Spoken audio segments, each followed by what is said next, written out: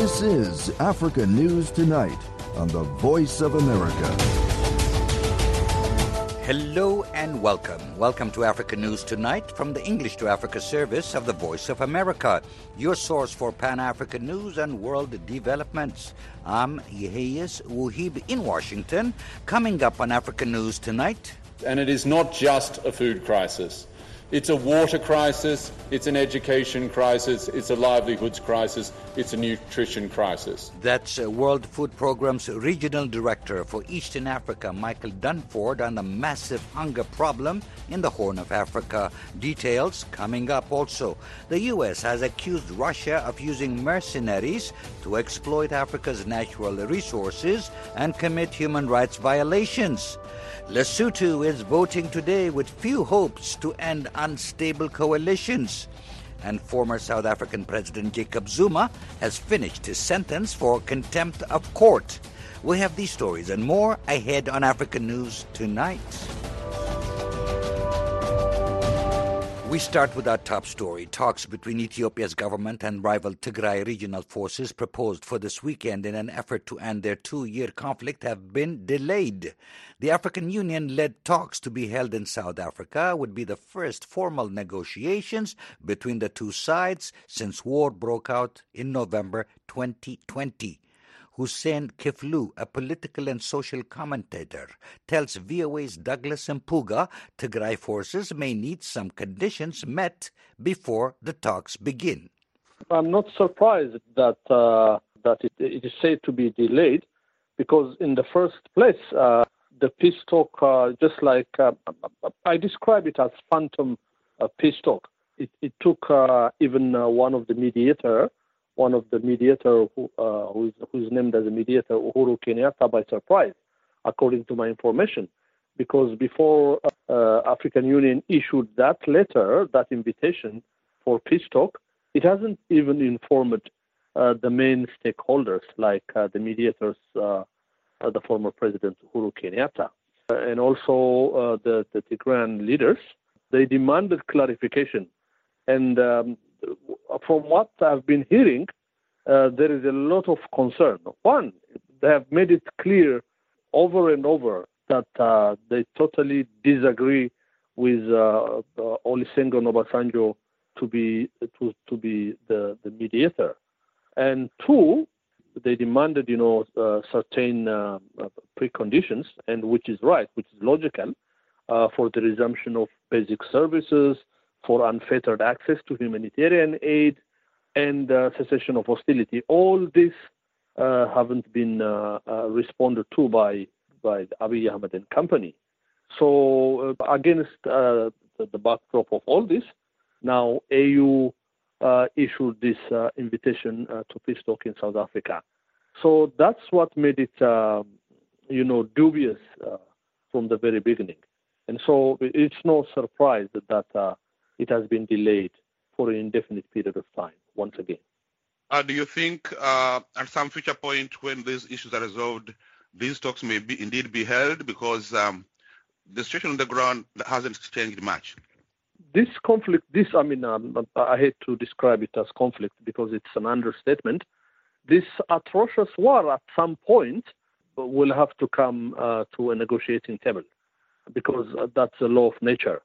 But for that to happen, there should be genuine desire to bring peace into that region. I don't see that's happening. So that's why I described it earlier as phantom talk. But otherwise, yes, ultimately it would come to some form of peace talk, some form of negotiating table. But to bring genuine peace, we need to see bona fide, this good faith from, particularly from the Ethiopian government, from Abiy Ahmed and company. While they used African Union, which we know its track record not to be exemplary, while they're using African Union for this sort of phantom peace talk, they still continue to carpet bomb, to this indiscriminately bombing and killing civilians in Tigray. So that's what makes it, it's a dead on arrival. That was Hussein Kiflu, a political and social commentator, speaking with Douglas Mpuga from Dallas, Texas. To further understand the reasons behind the postponed weekend negotiations between Tigray forces and the Ethiopian government, I talked to Brookings Institute non-resident fellow Professor John Mukum Mbaku. My first question, why the postponement? The official announcement from the African Union is that the talks were postponed for logistical reasons. That's what they say, that they were postponing the talks because they had not yet been able to resolve some logistical issues associated with holding the talks. Now, what that means is not really clear, because that could be some kind of euphemism for the fact that the two parties may not be in agreement on what the structure of the talk is going to be. Remember that the government in Tigray had already complained that the invitation letter was sent out without consulting them, and that in as much as they were interested in the talks, they were not going to accept any imposition of a format for the talks by the African Union, and that they would accept the results of the talk, the outcomes of the talks, only on condition that they consider the process to be fair and impartial. So it is possible, we really don't know, but it is possible that one or both sides were not happy with the structure of the process and were making an effort to have it changed. What do both sides want from this negotiation, if it ever happens? Is there a genuine desire for peace from both sides? I think that given the extent of devastation in Tigray, in fact, according to credible reports, more than 5 million people in Tigray are now without services, especially things like food, medical services. Electricity is not there. Phone service has broken down. The internet is not working. Banking and financial services are not working. Many children are not going to school. In fact, I believe that the education system in Tigray has not been functioning for the last 2 years, since November 2020. And so I think that from the point of view of Tigray, they would want a ceasefire that would allow them to begin to reconstruct their country. They would also want the withdrawal of all troops. In fact, the Tigray government has indicated that as part of the talks, it wants all foreign troops to be withdrawn from the state of Tigray. Now, they didn't explain what they meant by foreign troops, whether that means Eritrean troops, Ethiopian federal troops, or both. We really don't know. But they want that done. They want a ceasefire so that the state can begin the process of reconstruction. Professor, the deepening conflict also has raised international alarm, with the United States this week, for example, announcing that its special envoy to the region, Mike Hammer, would be making his second visit to Ethiopia in as many months to seek a halt to the fighting. So the international participation, would that help in the negotiations? Well, the international participation always helps. The problem is that when you bring in external parties, you always have to be very careful, because external parties come in with their own interests. If you remember what happened during the previous U.S. administration with respect to the GERD, where Mr. Trump, then president of the U.S., came into the negotiations over the Grand Ethiopian Renaissance Dam and basically took the side of Egypt and effectively derailed the negotiations. So one of the things that we have to keep in mind is that, yes, international assistance is always very important. After all, when the ceasefire is achieved, reconstruction or in Tigray will require a lot of financial assistance, and countries such as the U.S. and economic organizations such as the EU will become very important in providing assistance that can be used for that reconstruction. So those groups are important. But what we have to keep in mind as Africans is that external groups always come into these kinds of arrangements with their own objective. That was Professor John Mukum Mbaku, non-resident fellow at the Brookings Institute. He talked with me from the U.S. state of Utah. Saifu Taddese, Jamal Osman, unidentified person, and Bayisa Sarbessa, were some of the people we talked to in the streets of Addis Ababa about the planned and now postponed peace talks.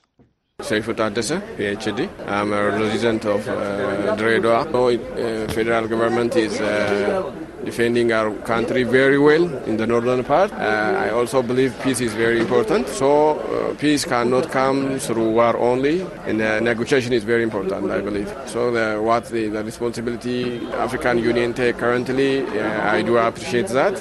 I know Ethiopian federal government is ready for peace negotiation, but on the TPLF side, cannot trust them because they change their stance now and then as per their condition on the battleground. They are failing to defend themselves, or their offensive acts didn't come as their plan. Therefore, they might retreat from the negotiation after they buy time. So the Ethiopian government should be cautious of that. And its point has to be also how to remove the junta leaders from the Tigray region and let the Tigray people get freedom. Jamal Usman. I am a lawyer and attorney at any federal and regional courts. At the beginning, the Tigrayan forces were refused to accept the peaceful dispute resolution method, but now they force it because now they lose their bargaining power. Totally, they were ambushed in the battlefields. For that matter, now they have no chance to survive. Only means to survive, they have to accept the peace, the peace deal which is proposed by the African Union. What outcomes do you expect from this mediation? Generally, I think the peaceful dispute resolution includes the demilitarization of the TPLF forces, because as far as they are in one country, we have only one defense force. They may be regional security forces, police forces. To that amount, nowadays the Tigray forces armed beyond that level, so that if they accept the peace deal, they have to respect the constitution and they have to disarm.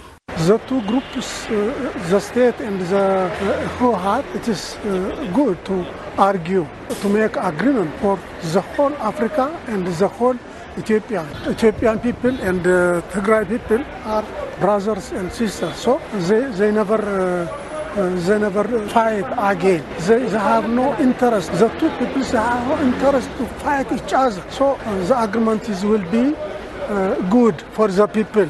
I'm very happy to hear about this situation because we need peace. Both community, the whole community of Ethiopia needs peace. I hope the discussion will end with positive result. I want to ask both sides to make our country, the whole country, a peaceful country. Let them be ready to pay all sacrifices in order to make our country peaceful country.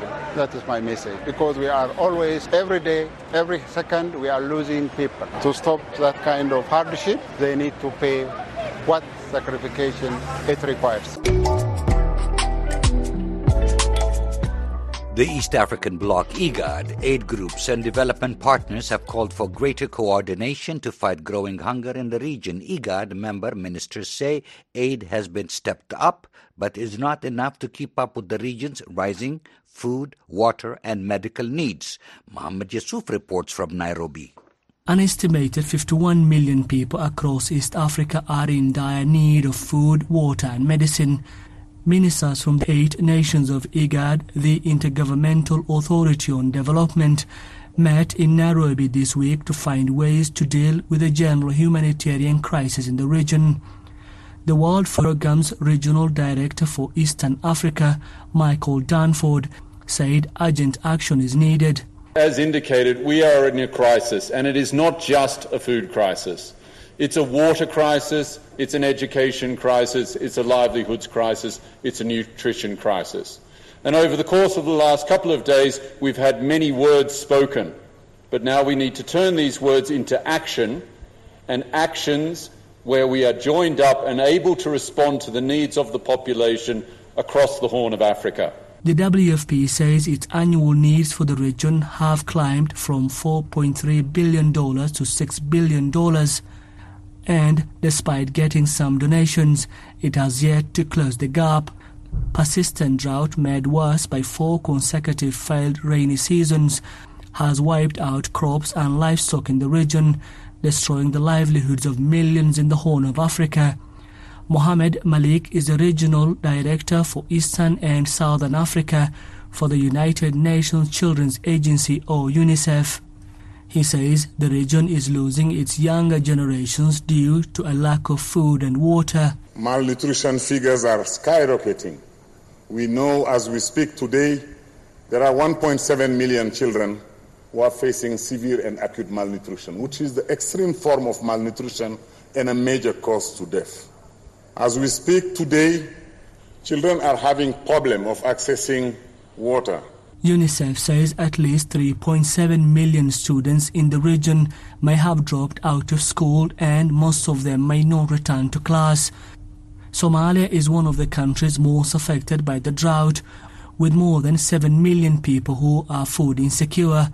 The country's Minister for Agriculture and Irrigation, Ahmed Madobe Nuno, says conflict and lack of government presence in many parts of Somalia have made it difficult for people to feed themselves. Land access and land utilization is a challenge in Somalia because most of the fertile land is not in the hands of the government, and therefore land access is an additional problem in Somalia. In neighboring Ethiopia and Kenya, at least 23 million people are food insecure, and in Ethiopia, conflict in the Tigray region has worsened the humanitarian situation. According to the aid agencies, 6 million South Sudanese are food insecure, and 30% of Sudan's population is facing a food crisis compounded by climate change, political instability, and increased food prices. Sudan's Minister for Agriculture and Forest, Abubakar Omer El-Bushra, said the population in constant conflict and violence cannot produce sufficient food. Unstable communities who are affected by tribal or political crises turn into either refugees or displaced. People in camps lose their livelihood. They are changed from producers to consumers. And here, food crises strike.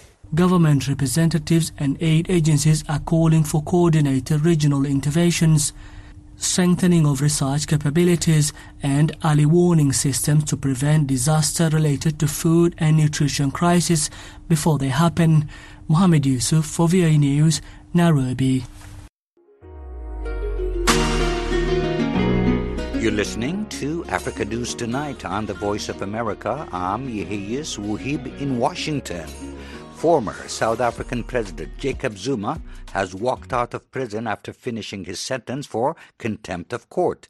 Reuters notes that he received a 15-month sentence last year for ignoring instructions to participate in a corruption investigation. He turned himself on July 7th last year, but was released on medical parole 2 months later.